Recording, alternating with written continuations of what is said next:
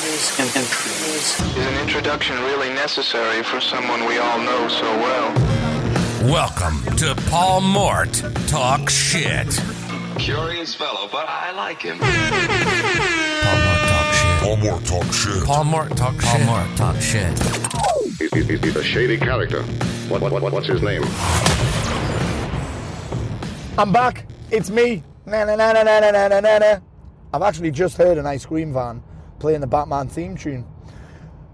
Hence, that tune was at the top of my head. But today's podcast, you're in for a fucking treat.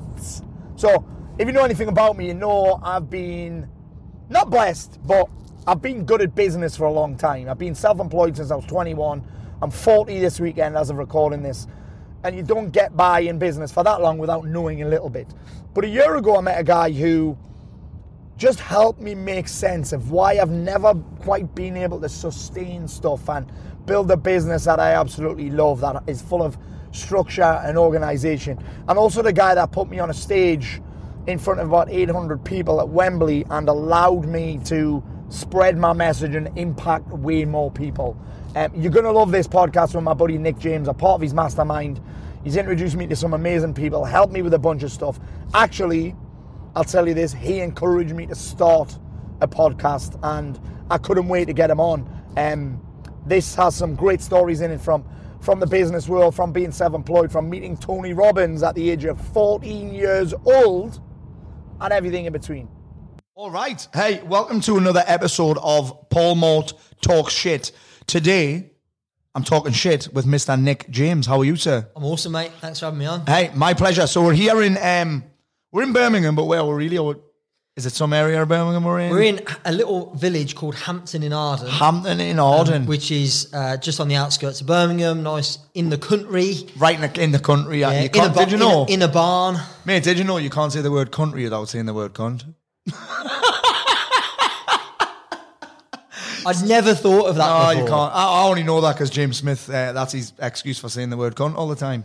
So there you go. Thing is, the problem now, like, my mum's going to listen to this podcast, the thing. And she's going to hear the C-bomb like that 3 times is the thing. In the opening minute. So here's what's crazy. Here, what a way to start. So here's what's crazy. I'm in Expert Empires HQ today, and Nick's mum. It always feels weird saying that. Your mum. That's the type of thing that when people say like, "What's the like in the playground?" Like in like the an playground. insult. in Newcastle, we say "Yama." Yeah. Like your ma's this, your ma's that. What someone said the other day, what's the you know on Instagram when you get asked those funny questions, someone said like, what's the best temperature to cook shepherd's pie at? And I said, whichever temperature your ma cooks it at. What's your favourite scented candle? Your ma. So anyway, it's basically the answer to any question. So for you guys listening in, I first met Nick in last year. 18, I think. 18? Yeah. Do you think? I think it was 18. Maybe 2018, and I was here at this very office, and I was actually on the Master Coach certification with Nick's mum, who was amazing. Shout out Nicky V. And I'd actually heard of Nick before, because Nick, as he'll explain, had flown some fucking big ballers over to the UK for events. Gary V, he'd had Alan Sugar. I think at that point you might have had Grant Cardone over. Yep. And then Nicky V basically said, my son's coming on, he's going to teach some stuff about business for coaches. And I was like, he's going to fucking pitch here. You're damn right I am. Yeah, you did. Anyway, I was like, I'm not fucking buying this thing, whatever it is. And then Nick pointed out a couple of holes in my business. I was like, actually, he's got a fucking point here. And then obviously the rest is history. So yeah, Nick, tell the guys a little bit about what you're doing right now, and then I want to rewind right back because I love your personal development story. Yeah, cool. Well, I mean, right now, we're in an interesting time. So bear in mind, we're an events company. Yeah. At least from the outside, that's what it looks like. Yeah. So best known for Expert Empires, which is a 2-day event. We run it 3 times a year. You've mentioned speakers that we've had. We've had David Goggins, Tom Bilyeu, Paul Mort, Harry Green, Paul Mort. Some amazing speakers on stage at that event. And effectively, you know, that event 3 times a year has been our marketing for the core business, which is Mastermind. Yeah. As you know, you're a member of our 7-figure Mastermind. We've got kicking on for 200 members in our various different high-end coaching and mentoring programs, which we call Mastermind. Yeah. So what we're focused on now, really, instead of doing big events, 500, 1,000 people, Expert Empires style, we're doing much smaller, more regular events, which we always kind of did before. Yeah. But like, for example, we've got an event happening. I'm pointing that way because our training centre, we've got our office building here, and then across the car park, we've got the training centre, which ordinarily would seat 90 or 100 people. At the moment, we're maxed out at like 25, obviously, because of social distancing. Producer Mark is actually in there right now. Yeah, which is why you're wondering why you're not hearing his dulcet tones. He's in the training centre. Yeah, yeah. So we're running a lot more frequent, smaller number events instead of a big event every few months. Much more frequent, small number events. Yeah. And Mastermind is still really that's the bread and butter. That's the core business. Amazing. I wasn't going to ask this question, but how is it? What's been the difference for you in, like, have you missed running big events? Yeah. Have you? Yeah. I miss speaking at events badly. Yeah. Well, I mean, I think for me, I miss the speaking at the big event. Yes. A bit. Yes. Although I don't generally do much speaking on other people's stages. Yes. Generally speaking, most of my speaking is on my own stages at my own events. But I really miss the buzz, the energy. You've been to Expert Empires, you've spoken a couple of 3 times there. Yeah. The environment that we create, we amazing. have like parties, like free bar for the Access All Areas ticket holders. We do dinners, we do the lunches. energy's fucking sick. So we even though, of course, I like to think that the speakers we bring over and the presentations that people like you and I give are high value. Yeah. Also, I think it's being around a great group of people and the energy. I don't think there's anything like what you guys do in the UK. Yeah, I've been all over the world to things like that, and I've never been to anything like that. Well, that was the reason I created it. Was it? I'd been going.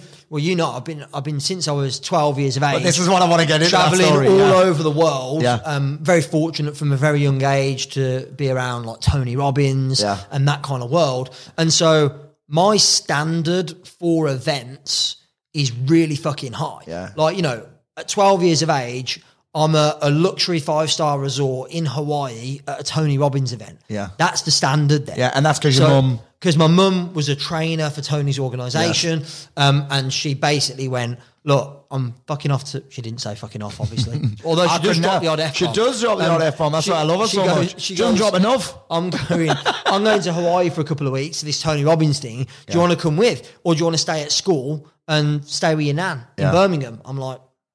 Fuck school, I'm going to Hawaii. So that was the start. And so... Dude, what was it? What was your initial... You might not even be able to remember, because I can't remember what I was like when I was 12. I think I was fucking smoking weed when I was 12. But when you went to Avenue in Hawaii and you saw this fucking Tony Robbins thing, what was your whole... what was that like for you? Genuinely... I remember when my mum... I don't remember it vivid, because it's a long time ago, unfortunately now. But I remember my mum, like, giving me the opportunity, and I'm like... I don't really know what this is all about. You were just glad to be out of school. Mate, I'm thinking Hawaii 5-star resort. Yeah. Like, I'll have some of that. Yeah. Luxury, like paradise, great weather. I'm going, look, it can't be that bad, can it? So off we went, and like really, like for most people, you can probably recall your first exposure experience to like the world of personal development. That was mine. And so, but like I said, man, I mean, the standard, I still believe to this day that Tony is the best in the world at what he does. Yes. At creating an environment, an atmosphere, an experience that educates, inspires, entertains, all of those things together. Yeah. And so, that's been the standard. And throughout my life, not just Tony Robbins, I've studied all over the world, spent a lot of my mum's money initially, and then obviously a bit old now to ask my mum to pay for stuff. So, I've spent definitely in the multiple hundreds of thousands of pounds of my own money, and lots of time traveling all over the world, learning from the best. Yeah. And so I think what you've just said is true. I went, it seems to me, and actually I'm going to give it you straight. I think in the kind of like 2016, 2017, which is when the idea for Expert Empires first came about, I was looking at the UK events industry, and I got to be honest, I wasn't liking what I was seeing. I felt like it was Holiday Inn. Holiday Inn, free event, pitch fest, same speakers getting rolled out time and time again. It was getting a bit boring. I felt a bit bored of it, and I think the industry, the market did as well. Yes. So the inspiration behind Expert Empires was like, let's bring the best speakers in the world to the UK, to London, where people wouldn't ordinarily get the chance to see them unless they take a lot of time and a lot of money to fly to the States. That's what I used to have to do. Was fucking exactly. It's tiring. And I was doing it. Yeah, it's part of the tiring. reason why I created Expert Empires was selfish reasons. I was like, I don't want to have to leave my family for a week and spend thousands and thousands of pounds. That was also part of the to reason go. why I joined Mastermind. So Yeah. I'm like, fuck flying to the US. Yeah, exactly. So, my vision was to create the best of what I'd experienced in the US with people like Tony Robbins. I'm very fortunate now. We do quite a lot of work with Ryan Dice and his company, Digital Marketer, Traffic and Conversion Summit. So I'm due to speak at that in December. And if it goes in December, bro. well, I don't know. We'll see. Do you think you'd be swimming across the fucking ocean? Dude, to get I'll do there? whatever it takes, man. I'm Throw me committed. in that new in mush.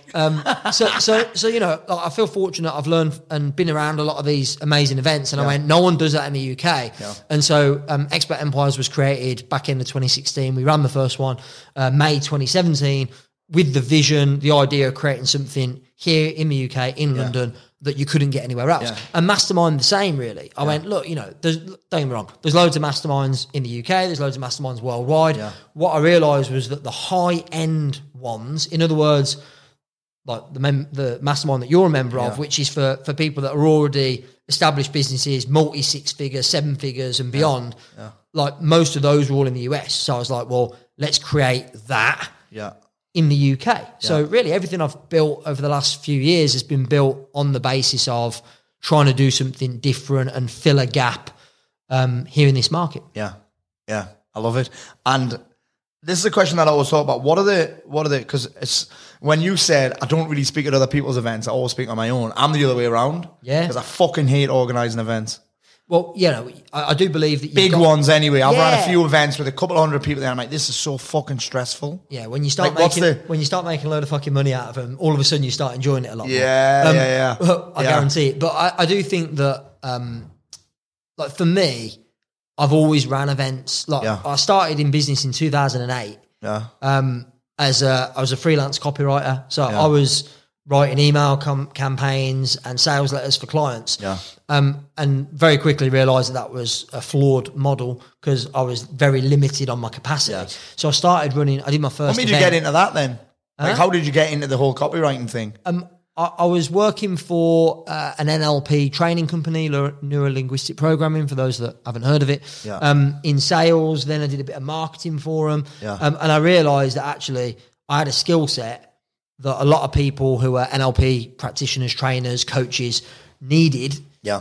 So I thought, well, I'll just set up a business providing that service. Yeah. And, made some money, but went, right, if I teach this rather than just do it for people, then obviously I can grow. I can serve more people, grow my business. Started doing events in like 2009, at a very small level. I think we had 8 people at the first one. So, we'll get 10 times that now to some of our, or 100 times even, at our biggest events. Yeah. So, I think the idea of running events initially appealed to me. I definitely experienced, like you have, the hard work, let's just the go speak on someone organisation. else's stage. Well, but the thing is, and again, I suppose what I was getting to is, I think no matter what business or what industry you're in, you've got to stick to a strategy that your strengths play to. Yes. Stick to what you're world class at. Yes. And I'm really good at the marketing, the promotion of events. I've always been good at that. I've been around the industry since I was 12. Yes. So it comes naturally to me. Yes. When it comes to running the show and putting on a great show, it's instinctive to me because I've grown up on it. Yeah. So I know what looks good, feels good. I know how to create the energy, the environment. Yeah. I'm very fortunate. My mum, who you mentioned, Nikki, works with our organisation. She's been around Tony Robbins events forever. Yeah. So like we've got a lot of skill set here in my company on how to deliver world-class events. Yes. So it'd be foolish for me to only go and speak at others. Yeah. So, I've created a model which Do you like the whole... I've created a model which I think works for the audience, and it's financially viable and works for me, and that I do believe it's like a partnership that works. And don't get me wrong, I suppose I would speak at other events, but I have had some experiences where I go and speak at other events. Either what the event stands for probably isn't aligned with my values, and so it's probably not a good fit. And I go, I can control everything in my own event. Yeah, I can control the tech, the audience, when you go on, like when I go on, when I come off, I've got complete control, and I know what I know what I need to do to give a world-class experience to people. When I go in somebody else's event, it's much more difficult to do that. Yeah. So, and it's not that I wouldn't speak at other events. I just haven't really pursued that. Yeah. It's not really something that I don't enjoy it as much. I got to be honest. Like, Really? On the rare occasion I do get invited to speak at somebody It's mad, else's 'cause event, I'm the opposite, I'll you go know. on and I'm a bit like, these people don't know who the fuck I am. Yeah. And now I've got to like do something to like The convincing, get their attention yes. and convince them. I'm like, look, man, if somebody's paid like, you know, between 100 and 1,000 quid to come and spend a couple of days with me, like they're already convinced. Yes. Like I don't need to Yes. do anything special. Like I just Yeah. need to be me. So I find it much more comfortable, really. I suppose, you know, but putting on the big shows, I love it, mate. It's like Yeah. a drug. I'm addicted, Yeah. and I'm missing it right Do you now. think putting on the big show for you? You think you like the putting on the show rather than the speaking itself?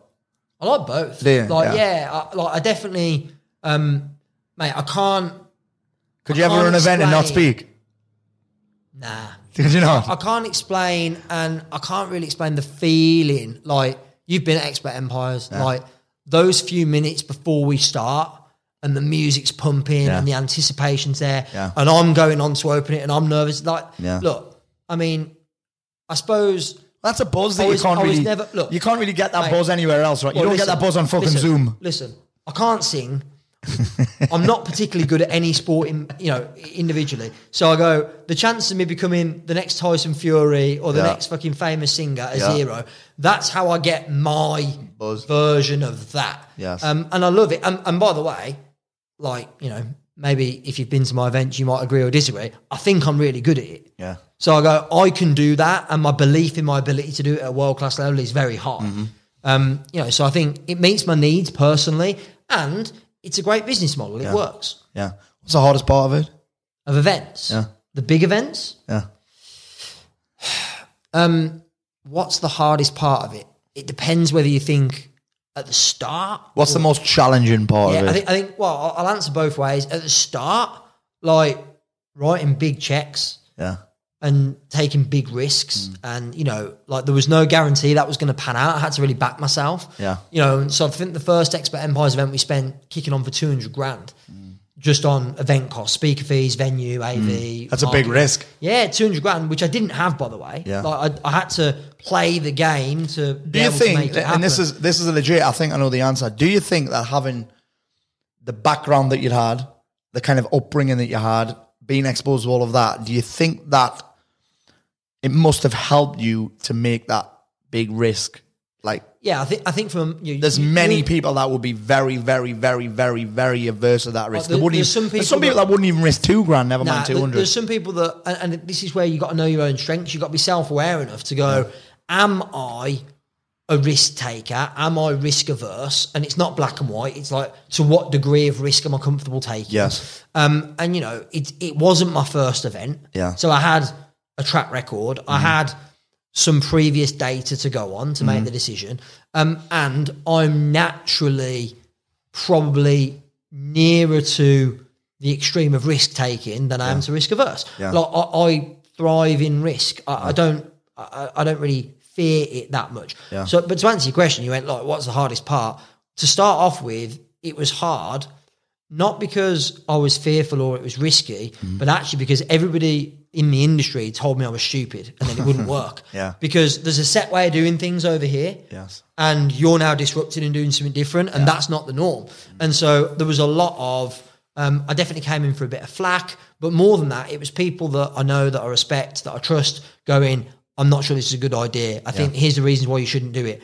And this is where I go, I think mentorship, I think getting advice, I think getting support from other people is smart. Yes. But sometimes you got to trust that gut instinct and back yourself. Yeah. And that's what I did. And I think today, I mean, you said, what's the most challenging thing? What's the hardest thing about doing it? I think today, the hardest thing about doing it now, it's a bit like... Mate, because there's so much goes into it as well, Yeah. Like, I don't think people appreciate, when people they'll text you. I get text like the day before saying I can't come now. I'm like, you clearly got no can I get a refund? You've clearly got no fucking idea what goes into putting in a fucking event. Yeah, funnily enough, that wasn't what I was going to say is the biggest, Was it not? the hardest bit. Although Yeah. you know what? That's a pain in the ass. Yeah. It's a niggle. Yes. But it's not a massive problem. The biggest problem now actually is, I am very grateful and fortunate that we've put on amazing events, had great speakers. It's like, I've got to keep raising the bar. Like, if I don't keep now, I got pressure now because I go like, I can't put on an Expert Empires event and lower that standard. Yeah, so I remember like there was one of my good friends who you know as well, he's in the events industry. He's spoken at a lot of our events too, and he was like, "Mate, your biggest problem is how do you top that? Like after the last one, we've had a little bit of this with the podcast. How do you top it? You're saying with your guests, like I said this to you at the start. Like Tyson Fury, what a fucking way to start. Yeah. And I was like, here's your biggest problem. You've got to top it. Now, fortunately, you can top it because you got me on. You got me on today. I hope Tyson don't listen to this. He's like, who the fuck's this cocky little brummy bastard? But yeah. So let me tell you about this then. So we've talked a lot about, a little bit about the challenges, a little bit about how challenging it was at the start, a little bit at the end, and we talked about like being successful, but what have been some of your, there's got to be some, because on this show, we're not all about being positive. There's got to be some gnarly shit that's happened along the way. What have been some of your biggest challenges? Yeah, there's a lot. I know one that me and you've never really spoke about, but I've heard you mention it a couple of times. Go on then. Like it's some business partner thing that went. Yeah, so look, I've had, I've been in business, 12 years, so there's been ups and downs. Yeah. I had a business partner. That partnership is no longer. Yeah. So, if it was, then that probably tells its own story in some respects. We went our separate ways. We had different visions, different ideas about where we wanted the business to go. But the long story short is I went from having a multi-7-figure business with a partner to the very next day, zero. Yeah. No customers, no money, no staff, no office, nothing, starting from scratch. And the last few bits sound all right. And that was... Well, yeah, but I'll tell you what was interesting. I'll give it to you straight. So, from an ego perspective, since we're not just talking about all the success and that. Yes. The ego perspective, the biggest lesson from that experience was, and this was 2015. Yeah. So, end of June 2015, we just had probably on paper, like from the outside, our most successful period in business ever. Revenue was flying through the door, but there was some fundamental flaws in the business. Let's just say that. Yeah. And so we decided to part company. Yeah. Long story short, he continued running that business. Yeah. I left with zero, with nothing. Yeah. And from what I learned from it was all of a sudden, I realised that for years my own self-worth had been directly connected to the success or failure of my business. And so I realised that I'd gone from feeling great about myself, from an ego, a success, an achievement point of view, to all of a sudden, literally the next fucking day, like all of that disappeared and I felt unfulfilled and I didn't feel good enough and I had all this bad shit feeling. Yeah. And I'm going, if I'm feeling this shit, it must be because I had all of my self-worth attached to that business. That ain't healthy, man. Yeah. I mean, we were talking before we set the gear up and that about, people buying stuff, cars, watches, whatever it is, Are you buying it because you want it? Yeah. Which I don't think there's anything wrong with. Yeah, no. Are you buying it because it makes you happy? In other words, if I don't have it, I'm not happy. Yeah. That's a problem. Or are you buying it to try and make you happy? To try and make you happy when you're not already happy. Or you're buying it to impress other people. Yeah. For me, look, there's nothing wrong with spending money on stuff that you want. Yeah. If it makes you feel good. Yeah. Where it's a problem is if you're spending money on stuff that makes you feel good and without it, you're not going to feel good. Yes. That's a warning sign for me. Yes. So I think for me, I had all my self-worth, my ego, everything was attached to the business. Yeah. And then I lost it overnight, literally. Yeah. Yeah. And it was the best thing that ever happened to me because, first of all, I had to start from the ground up. Yeah. This was 5 years ago, so it's not that long. Yeah. And within 2 years, I'd created Expert Empires. I'd probably achieved more in that 2 years than any other point in my business history. And so it proved to me, that first of all, I'm capable of creating something out of nothing. Yes. And, and also what it did is it removed the fear. Like literally, like today, we've rebuilt now over the last 5 years, multi-7-figure business. We've got, amazing clients, staff, everything. It's incredible. Now, I wouldn't want to lose it. Let me just get that out there. Of course I wouldn't.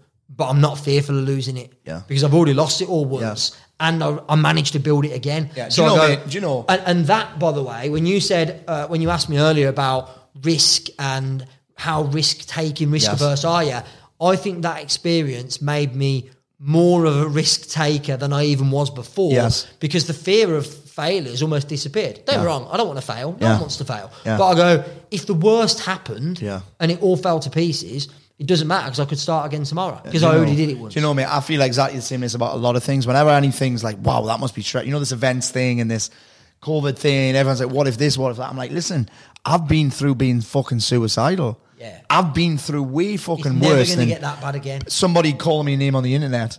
Somebody fucking saying, no, I don't want to join your program. Or someone saying, oh, your program shit, your book shit, this is shit. Yeah. Or Boris saying, listen, like, you can't put an event on for more than 30 people. I'm like, it's not convenient, but I'm like, fuck me. I've been through way worse than that. Yeah, it's not the worst. Nah, so you guys listening I in. feel like once you've had the worst case scenario, everything from that, everything from that point on is good stuff, you know. Like once you've been standing on the edge of a cliff suicidal, like it ain't going to get any worse than that. I mean, I mean, there's only one thing that's worse than that, and that's actually jumping, right? Yeah. I mean, I've never been to that place. Yeah.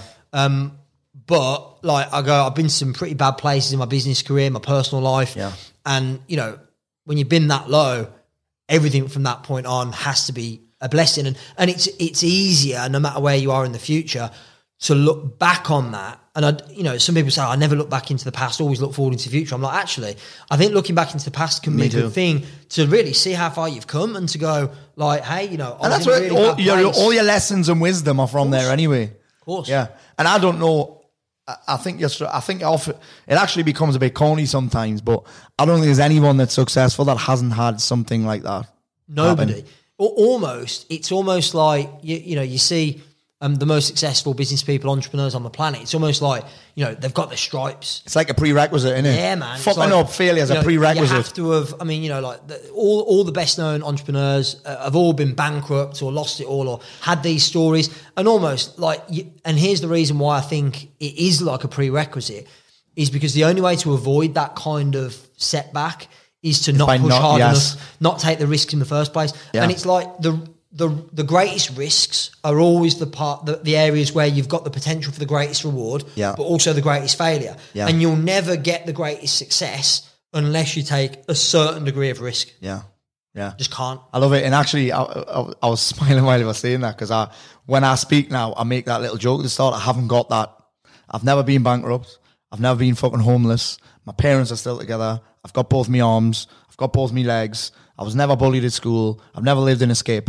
The only thing that's happened to me is this: I've been fucking rock bottom before. Yeah. And then, because you know what I also get, mate, we're talking about money before. What I also get is this comment on my clip video. People are like, oh, well, you had loads of money. Like, well, it doesn't fucking matter. Yeah, but let me talk about that a sec. Because I remember years ago, I'd always hear people say, well, money doesn't make you happy. Money doesn't make you happy. Yeah. Here's the thing. Look, I'm not saying that you can't get that lesson unless you've experienced it, but here's been my experience personally. Mm-hmm. I never understood that until I had money and I wasn't happy. Yes. Because then it was personal experience. Yes. It wasn't theoretical. I'm listening to somebody else tell me their experience. It was, I've lived it. I've had success, had money and not been happy. Therefore, I've experienced at a personal level, the two aren't linked. Yeah. And then it allows you to be free of it and go. You're probably the only person that got the Breitling watch thing. I've told a couple of people about this. So the other week, guys, Leslie went into the Metro Centre and I caught her. Like, she went on this seat with a little squirrel mission. It was fucking obvious. I caught her coming out of the Breitling shop and I made her take the watch back. It was for my birthday. Because I know that watch might be nice, but I'm not really into that whole thing. Yeah. And I've told a few people, like, what?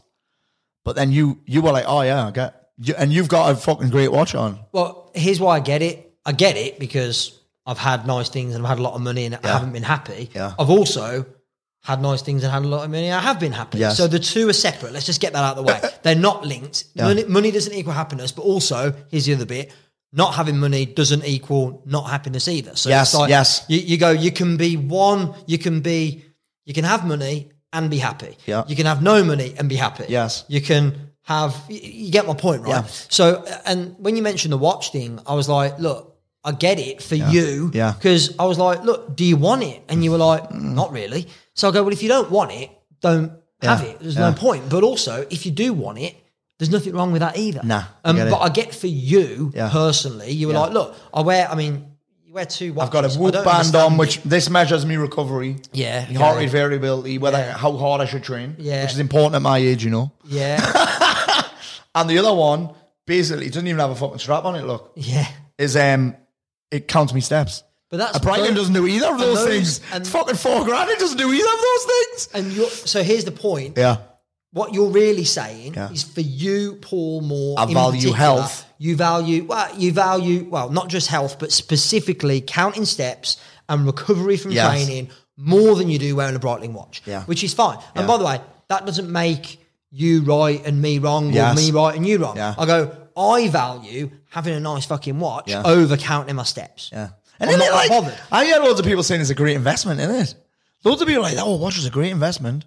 But I don't know. Well, I don't get that unless Well, you it intend on depen- selling it. Well, it depends, obviously, on what brand it is. I think it's the Rolly that's, and Isn't there a waiting list for a Rolly? resale value and how limited edition. Yeah. I'm not an expert, by the way. Yeah. You should have asked Rob more about this. Is when he an you expert, interviewed him. Rob, is he? Mate, Rob knows more about watches than anybody he? I know. Really? He's advised me quite a bit on it. Yeah. So the point is, though, I go, Get a voice note. by the way, you go, it's a good investment. All right.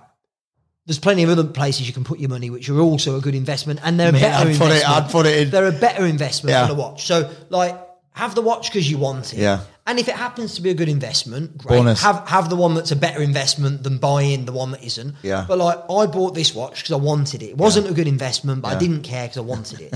I knew that it wouldn't make me happier than I was. Yeah.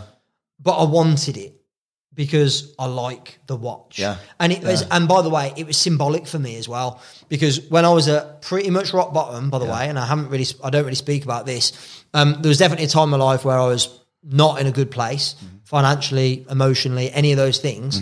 And I actually went, I've never told this story. You were Go World exclusive. Yeah, I love how you cause people to share this stuff. Chris Ramsey How do did you one. do- How do you do that? I don't know. Just talk shit. So I went to an event in Mallorca. Mallorca. Yeah, I went to an event in Mallorca to learn about buying and selling businesses, which, by the way, was brilliant. And I bought and sold Was it? businesses. Yeah, it was great. Yeah. But I was like not in a good place. Yeah. Like, mate, I can't believe I'm going to tell this story, but I'm going there. I'd literally the night before been on the biggest bender of my entire life. Wasted a shitload. What was of his money. name? Sorry, bro. Sorry. Wasted a shitload of money, rolled in at a stupid time in the morning. Yeah. And literally was in that place of like, I can't do this anymore. Yes. Then I had to get on a plane and go to Mallorca for this event. Oh, shit. And it was, but it was great timing because Yeah. it got me away and it got me to Change really, your environment. really evaluate my Yeah. life. Anyway, so the guy running the event, his name's Jeremy Harbour, and he's very, very good at buying and selling businesses. Yeah. And he had this watch on, the one that I'm wearing today. Really? And I remember going to him. I love that watch. And he actually I put it on and I went, that watch is fucking incredible. Took a photo of it and I went, I'm going to get myself into a position where I can afford to buy that watch. That's cool. And I got myself in the position and bought it. So it was symbolic for me. Yeah. It wasn't like for other people. It wasn't because it's going to make me happier than I already am. Yes. It was symbolic for me to go. It's Kind of like getting a tattoo. I got tattoos for that yeah, reason. symbolic, yeah. So when I was, I wasn't on the edge of a cliff Yeah. like you were, but I was in a really bad place.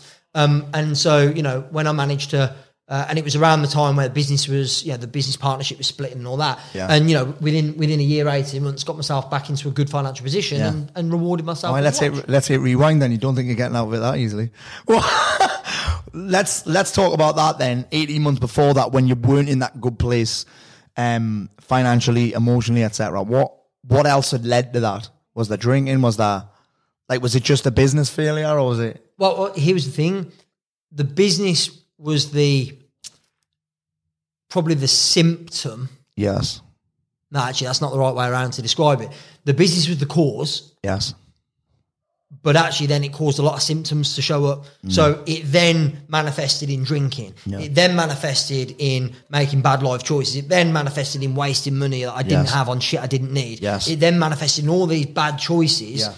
because I had low self-esteem. Yes. That was the truth. I had Yeah. low self-esteem. Yeah. And because All you were trying to do there was making yourself feel better, right? Of course I was. Yeah. And so I was looking furiously for something to make me feel better. Yeah. And so, it took me down a path which was not good, and you know, you had your version of rock bottom. I guess this was mine. Yeah. And you know what's cool?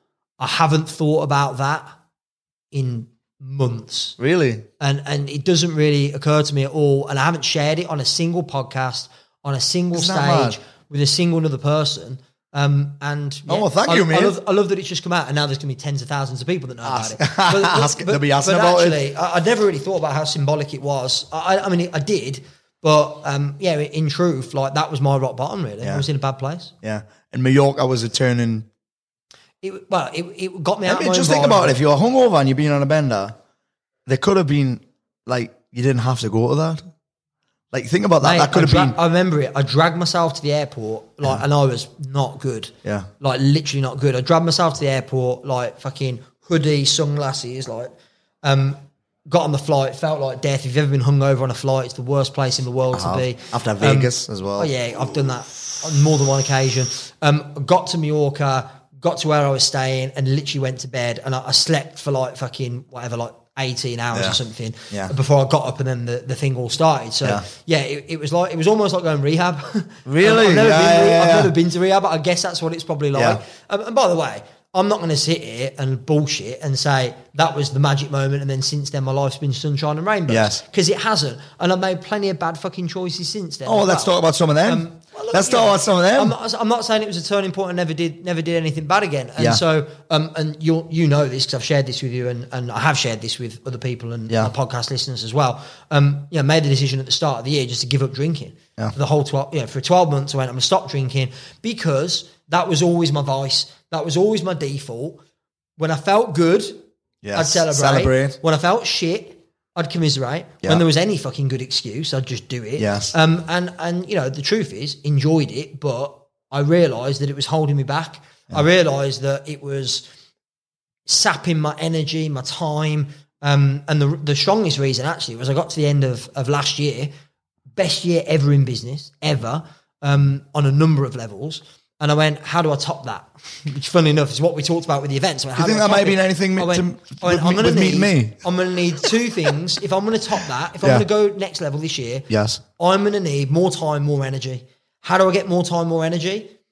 There's only one way that I could do that. There was probably more than one way I could do it. There was one very obvious way that by doing that one thing, particularly would make the energy biggest difference. Yeah. Didn't you read a book or something that got you? Yeah, I read a book called The One Thing by Gary Kessler, and there's a co-author that I always forget the name of. Yeah. I actually listened to the audiobook that was recommended to me by my coach. Yeah. And I went, right, what's the question that changed my life last year? I've had a number of different occasions. I went, what's the one thing that would make everything else easy or unnecessary? I went, stop drinking for the year. That's going to make getting out of bed in the morning, training in the gym, getting myself in the right mindset, having time, energy for the business, for the team, for the clients, for the kids, for Nat, for my wife.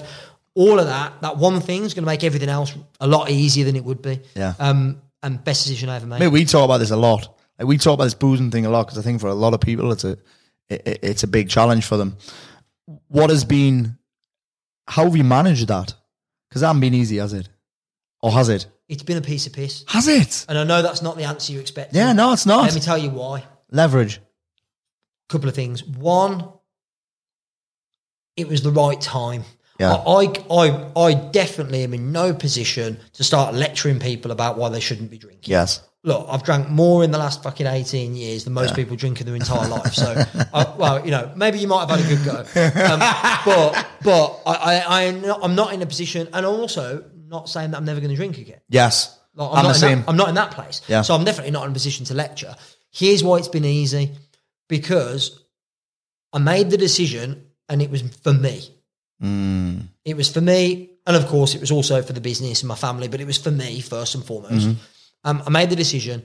And then the second thing, and this is the reason why more people don't achieve their goals or I guess follow through on the New Year's resolutions or the promises they make or the standards they set for themselves is I went all out on leverage. Yes, I had leverage, but I didn't have that much leverage because I go, well, I'd already had a successful business. Yes. So I go, I could have a successful business. Like nothing was broken, was it? Correct. I think that's the thing. You had nothing broken. And by the way, last year was great. Yeah. Great year. So it was like, well, if I don't drink, it's going to be even better, but that's not enough leverage. So yes. I went to the only place that I know I won't let myself down. And I went massive on public accountability. Yes. So I made the decision. I told, first of all, as soon as I made the decision, I knew that I'd back out of it if I didn't do something. Yeah. So I told my coach, who's amazing, holds me accountable. I told my wife. I started telling people in my peer group, my mates, and what was great was they all fucking laughed at me and told me I couldn't do it. Yeah. Now, that to me is like red rag Fuck to a you, bull. yeah. I go, right, Yeah. now I'm going to do it just to rub it in your face and show that I'm stronger and more capable than you are. So, I had a load of people say, oh, you won't do it, don't be an idiot, like all that sort of shit. And then I went next level, I went public accountability, so I told people about it I did an event early January, told people from stage. When I've been interviewed on podcasts, I talk about it, posted about it on social, all that. And I'm like, I would look like such a dickhead now, such a failure, such a fraud if I didn't follow through. Yeah. I've got no choice. Yeah. And it's been the easiest thing I've ever done. Honestly, it's not been hard. Really? No one can believe that. Yeah. But I think I understand myself well enough to know what motivates me. Yeah. And I'm like the pride or the I guess the shame of failing publicly would be so great. There's a bit of fear there, That's isn't more there? painful It's to fear, me. isn't it? Yeah. So honestly, it's not even been a consideration. Really? Yeah. There's not one time where I've had to fight to not drink. Or I just go, mate, it's done. Literally, from the second I made the decision and told everyone, That's mad. it was done. Then the year is more. Honestly, I genuinely. Do you think COVID might have helped? The years of formality for me. Really? Like, literally, people early in January, they're like, I don't know how do you think you'll be able to do it? I'm like, think I'll be able to do it. It's done. Like straight up in my head, it's done. And now the time is just a formality. Yeah. Has COVID made it easier? I think for a lot of people it made it harder. So you know what? I think it depends on the individual. Depends if you're a social drinker or an at-home drinker. Yeah, and I go, for me, social. So you could argue easier. Yeah. But a load of people have gone, like, you couldn't have picked a better year to do it because, less temptation to go out and with your mates and all that. Yes. And then also I've had the flip side where people have gone, you couldn't have picked a worse time to do it because, what were you doing when you were sitting around the house in COVID and you couldn't leave? Yeah. So I go, it isn't, I truly believe. I would have been that would have been me. Yeah. Harder staying in. Well, yeah, but I truly believe that, look, it's not easier or more difficult based upon external influences. Yes. It just is. And by the way, because I do get a little bit narked when people go, oh, well, it's been easy for you this year because you haven't been able to go out. I go, hold on a second. Harder for... Mate, I did a week in Vegas. Oh, shit, yeah. Like, that is the worst place on the planet to go if you're trying to not drink and do bad shit. I did, I'm a big Villa fan. Yeah. We got to Wembley for the Carabao Cup final. That was February. Went down to that. Normally that would be big boozy weekend with my mates. So, look, I feel like there's been enough tests that it wasn't easy. And like I said, because I was resolved. Were you still getting shit off your mates for not drinking, or was it? I think at first a little bit, but when they realised I was serious, which they did pretty quickly, they were just like, they just accepted it. Yeah. And like I said, I'm not saying I'm never going to drink again, but I tell you what, it's changed my life. And you can never look into the future, but I don't think I will ever go back to drinking the volume or the regularity that I did. That's worth saying. It's not like I was a fucking full-on alcoholic and drinking every day. I wasn't drinking all day. I wasn't drinking every day, and I wasn't drinking all day. So it's like it was more binging Friday, Saturday nights, whatever. Yes. So and the also the greatest blessing when I made the decision and I told my wife, she's amazing, most supportive person in the world. I actually interviewed her for my podcast last week. I was inspired by you and Leslie. I think that was a great idea to do that, so I did the same. And as soon as I told her I was doing it, straight away she went, "I'll do it with you." Really? And I went, honestly, babe, you don't have to. Yes. The reason I'm telling you isn't because I want you to do it with me. I'm doing this for me. I'm doing this for us. I'm doing it for our family, for our business. Yeah. You don't have to. Yeah. And she went, no, I want to do it because I want to do it for me and I want to support you. And that did definitely make it easier. Yeah. Yeah. No booze at home. Well, yeah, there's no temptation. Not that it would have mattered, but we weren't big at home drinkers anyway, but we have a nice meal at home. We definitely crack open a bottle of wine. Yeah. And so, we would go out for dinner together and cocktails and all that. We do that. That's what we do for fun. And by the way, still, we went out Saturday just gone, lovely dinner, nice restaurant. What are you drinking instead? So, not on the mocktail thing, are you? So Nat has like an alcohol-free cocktail thing. I just have like sparkling water. Do you? With like food. Yeah. Mate, here's a question for you. But I like the alcohol-free beers. Yeah. Do you? Yeah, like that. I've never had one because I don't like the taste of beer. Well, if you don't like the taste I'll of drink beer to get drunk. Yeah, but I like the taste of beer. So like, I play golf, love golf, and middle of the summer, it's sunny outside, coming off the golf course, everyone's having a beer. Like that's probably the one place more than anywhere where I'd miss it. Yeah. Have an alcohol-free beer, and actually some of them, I think the standards have gone up. They taste great, they do the job. I can be there for an hour, have a bit of banter with the lads, and then I get in the car and go home because everyone's getting pissed. And let's face it, there's nothing worse than being the only sober one there when everyone's pissed. So alcohol-free beers are good. But, like we go out for a nice meal. Ordinarily, we'd have like the wine matching with the food. And we just haven't had it. We don't have that in South Shields. We don't have that in South Shields. There's no like that. Birmingham's got loads of great Cosmopolitan. restaurants. But I mean, and by the way, we actually talked about this on Saturday night and was like, will we, after this year, go to a nice restaurant and have the wine matching? Probably. Yes. But we actually said, we went, you know what? Like, this is going to sound like, it'll be embarrassing to do this, but we're going to go, we'll have the wine matching, but we'll have it for one and we'll share it. Like, people are going to look at us and go, these poor bastards can't even afford the wine matching. It's like, no, the reason is because we don't want to consume that much alcohol. But I like the idea, that the taste of it with the food, like, it definitely I missed that a little bit. It does complement really nicely. Yeah. But yeah, we're trying to, I guess what we will try and do is get the upside of it without taking on a load of alcohol. Yeah. Mate, what's your opinion on this? Do you think sparkling water makes your mouth dry? Do I think sparkling water makes your mouth dry? Yeah. I've asked this of almost every podcast host because Mac reckons it does. Producer Mac said, what makes your mouth dry? I'm like, what the fuck?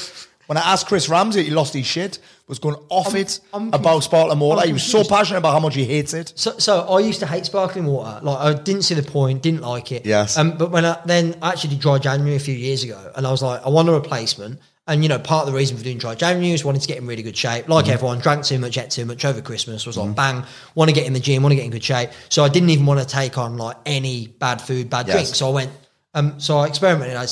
So Chris Ramsey, who hates sparkling water, here's the challenge for him.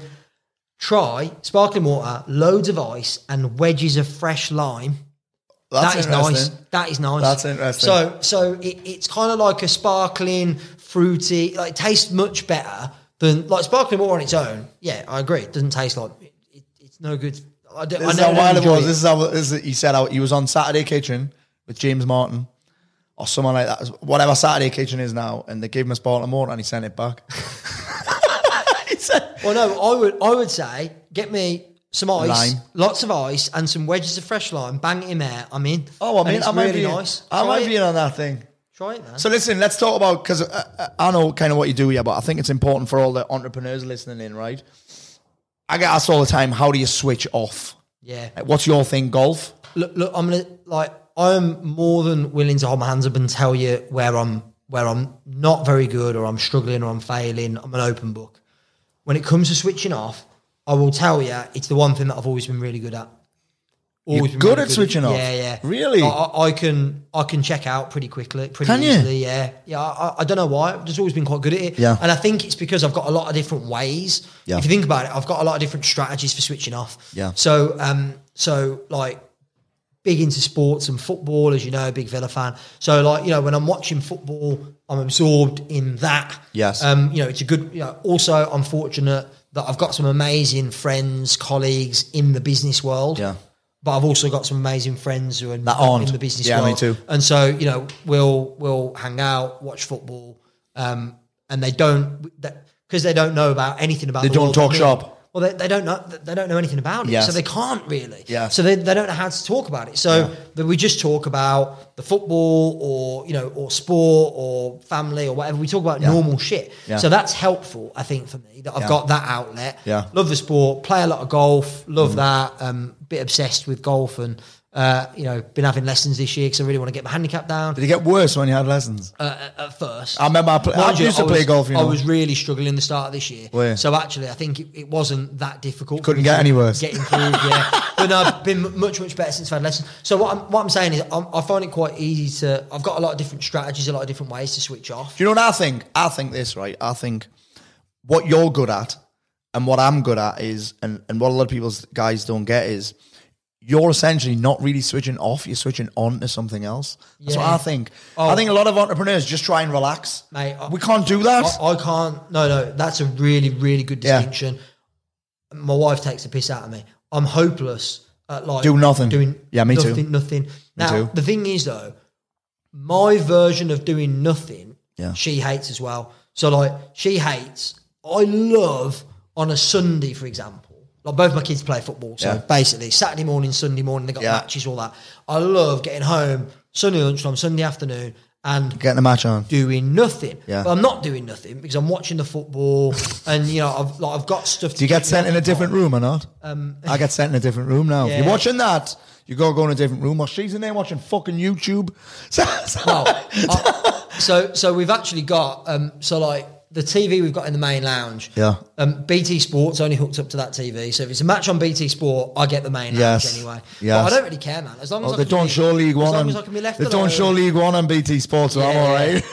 Yeah, Sunderland. Yeah, shite. No, but I think, I never do nothing. Mm-hmm. But I like to relax and focus on something, football, play golf, whatever. Yeah. But yeah, it's having something to fill the. It's a cool distinction, that, isn't it? That you're not trying to just businessmen trying to switch off. I think that's why they often end up drinking. I've never gone like meditation and that. Yeah. Not for me. Yeah. Like, by the way, my version of that is sleep. I go, Yeah. if I really want to switch off and not do anything. That's what I'll I go think and as have a well. nap. That's what I think as well. Go and have a sleep. But even then, your brain's still fucking working.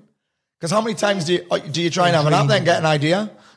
Yeah, it's where your best creativity comes It from. is. But one of the things that I think on switching off that's been helpful, I've recently started doing this, is getting phone and laptop and everything off. Yeah. 9:15 is my deadline. Is it? Yeah. I try and I've have 8 p.m. just and I started. have to put it in the car. That's how bad I am. Yeah, just airplane. I I can't do that. You're not disciplined. Ah, my fuck. Imagine that, mate. Imagine me saying, it's like for me that, having the phone there, I remember the other day. It's like me stopping drinking and having an ice cold pint of beer on the side going, hard. are you I'm sure not you don't drinking want it. it? It's like going into a titty bar and not looking at the tits. I use that So analogy all the time. So put the phone in the car, yeah. I have to, because I remember the other day I went to Cafe Nero. I've got a Cafe Nero right next to where office is, and there was 3. I came back with 3 coffees, and my phone went off in my pocket. I got a text, and it fucking killed us. Not being able to look at it. Not being able to look at it. Hey, that's so mate, hardcore. I'm pretty fucking bad for that. hardcore. So that'll probably be one of my big things next year. Actually, is get a handle on the phone use, because it's pretty fucking naughty. I've got one last question for you. Who been your all-time Villa 11? I've just lost fucking 99% of my audience there, but I want to know who be your All-time goalkeeper. Villa 11. What, you want the full 11? I want the full 11 just off the top of your head. All right. Bosnich in goal. Yes. Got to be. Yeah. You bear in mind, all time, at my age, it's probably going to be predominantly 90s. Yeah, And yeah. probably not anything recent. Because I think I've seen a bit of this, actually. I think I've seen a bit of your all-time 11. I'm not sure. Who's I don't right think I've back? ever put it Who's out. right You know back? what? Earl Barrett. Right back. Neil Cox. Would be, mate, your knowledge Maybe of not, old just school football's Villa, phenomenal. Better than me. Chrissy Price. Chris Price. You don't Wow. remember him. Left back, Staunton, all day long. Yeah. Centre backs, got to be Paul Paul McGrath. McGrath, obviously. Yes. It's a given. And I'm going to say Martin Larson from my Ooh, generation. yes, He was a baller. beast. Yes, he was. Grealish has got to be in there. Mate, Got to be. What a player. 100%. So he's got to be in the 10. I'd probably go Tony Daly, left wing. Really? See, I didn't think you'd choose Tony Daly. Merson's got to be in the middle as well. Really? He's class. I mean, I was supposed shit, to. what about I was Ginola? supposed to be speaking at an event this year with Merson. Really? Yeah, he's class, man. York, Dean Saunders. No Agbonlahor? No, he's a Not dick. even close. Really? Not even close. York, I'm going 3 up top, modern. York, Dean Saunders, Dalian Atkinson. Front Daly three. Atkinson. Beast of a No three. Peter Crouch? No. I rate him. Yeah. I actually want to get him on my podcast. Really? Yeah. You should get him on this. Be good. I probably could. It'd be good. He's doing the circuit, isn't he? Maybe we could do a buy one get one free, maybe. Yeah. So. As if I'd pay him. But then he finds out that I wouldn't have him in my Villa 11, so I got no chance now. Mate, you could probably get someone like Tony Daly. Yeah. Those guys. Maybe. Mate, thank you so much for coming on, Mr. Nick James. Thank Thanks for you. having me, mate. Thank you, Appreciate sir. Thank you.